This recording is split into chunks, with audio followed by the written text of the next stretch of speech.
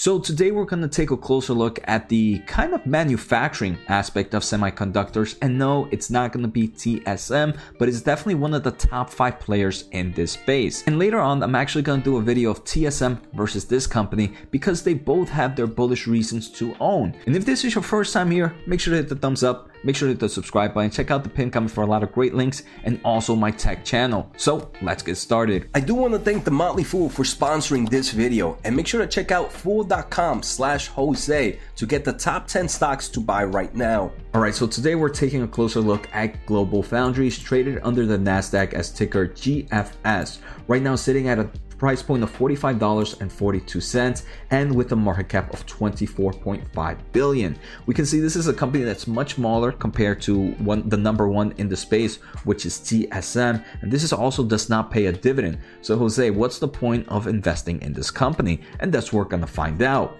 Alright, so like I mentioned, GlobalFoundries is one of the top 5 global foundries in forms of revenue. It's actually number 4. Its most recent quarter came in with about $1.94 billion, and that was up 5% quarter over quarter. It was also up dramatically year over year. Right now, this does have market share of 5.9. For kind of reference, the number 3 has 6.9, number 2 has 16.3, and number 1, which is TSMC, holds the majority of the market with 53.6%. But just because it's not as big as TSMC does not mean it doesn't have a place in this market. I do want to say sometimes when we think about the manufacturing in semiconductors, we believe it's a one winner take all. But semiconductors are made in different ways, different sizes, and for different reasons. So there might be certain strengths where obviously TSMC is a lot stronger, but GlobalFoundries definitely has certain products that have an advantage compared to some of those other foundries. So pretty much what I'm trying to say is certain customers would go to Taiwan Semiconductors for certain products, and certain other customers would go to GlobalFoundries for other products.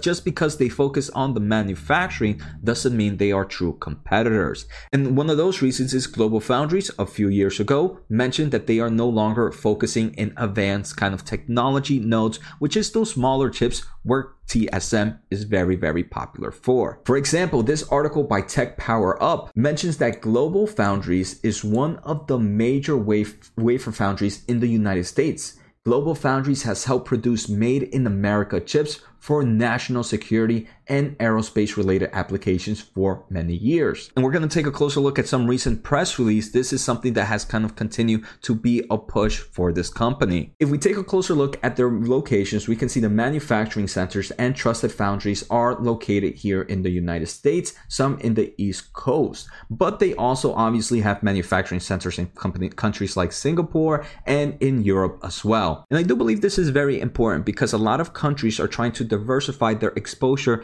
of semiconductors in certain markets, and they want to become more independent or more kind of chips made in their own country. So it is pretty cool to see foundries being in different locations. Now, if we take a closer look at their most recent revenue, we can see wafer shipments increased 14% year over year, revenue increased 37% year over year, and their adjusted EBITDA and margins did increase dramatically.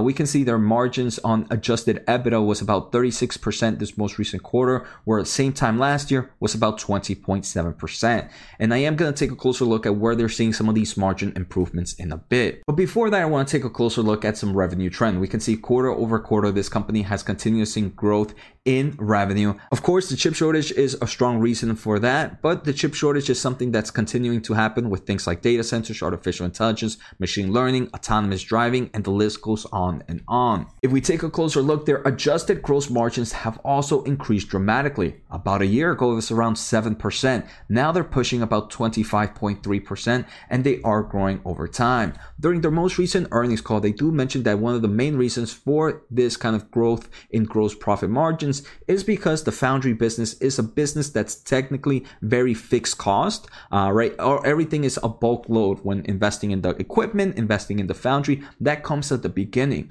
But during a shortage like we're seeing today, you kind of see the increase of average sell prices go up. You also see demand going up. You also see longer pricing contracts happening in the business. And all those are increasing over time, while at the same time, the cost to kind of produce all these items items stay at a nearly fixed rate or very, very marginally increase. So this is one of the main reasons why gross margins continue to go up. Management does believe that it's going to stay within this kind of mid-20s to low 20s in the long term of things.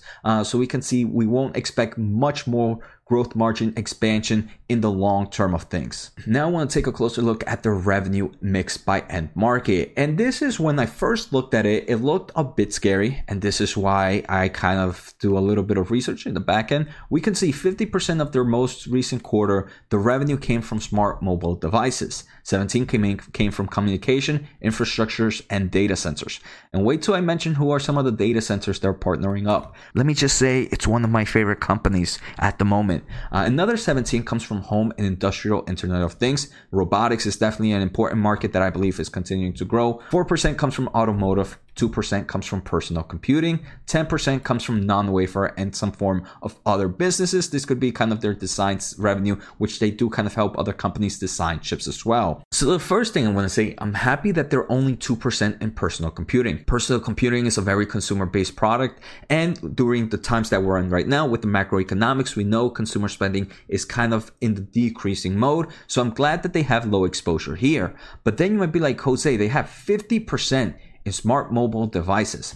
Well, they do mention that most of these smart mobile devices are in the higher tier system, and these high tier systems don't usually see that trend in that the consumer market hits. They have very, very low exposure in the lower end of mobile devices, which tend to kind of get hit with the consumer spending kind of fluctuation. In their most recent earnings, they mentioned that yes, they are probably seeing a bit of a slowdown here in the mobile devices, but because they are not exposed to the lower end mobile devices, then it means that they are not seeing that kind of slowdown that some other foundries might be experiencing. Next, they do give us guidance for the upcoming quarter. It does show a very, very small quarter-over-quarter growth, but they do maintain a strong year-over-year growth. And like I mentioned, they do expect a nice amount of gross margins within that mid 25%, which is what we're seeing right now. So if we take a closer look at this company's balance sheet, we can see cash and cash equivalents are about $3.2 billion. And in forms of short-term debt is about $280 million, and long-term debt is about $1.8 billion. So they roughly have about $2 billion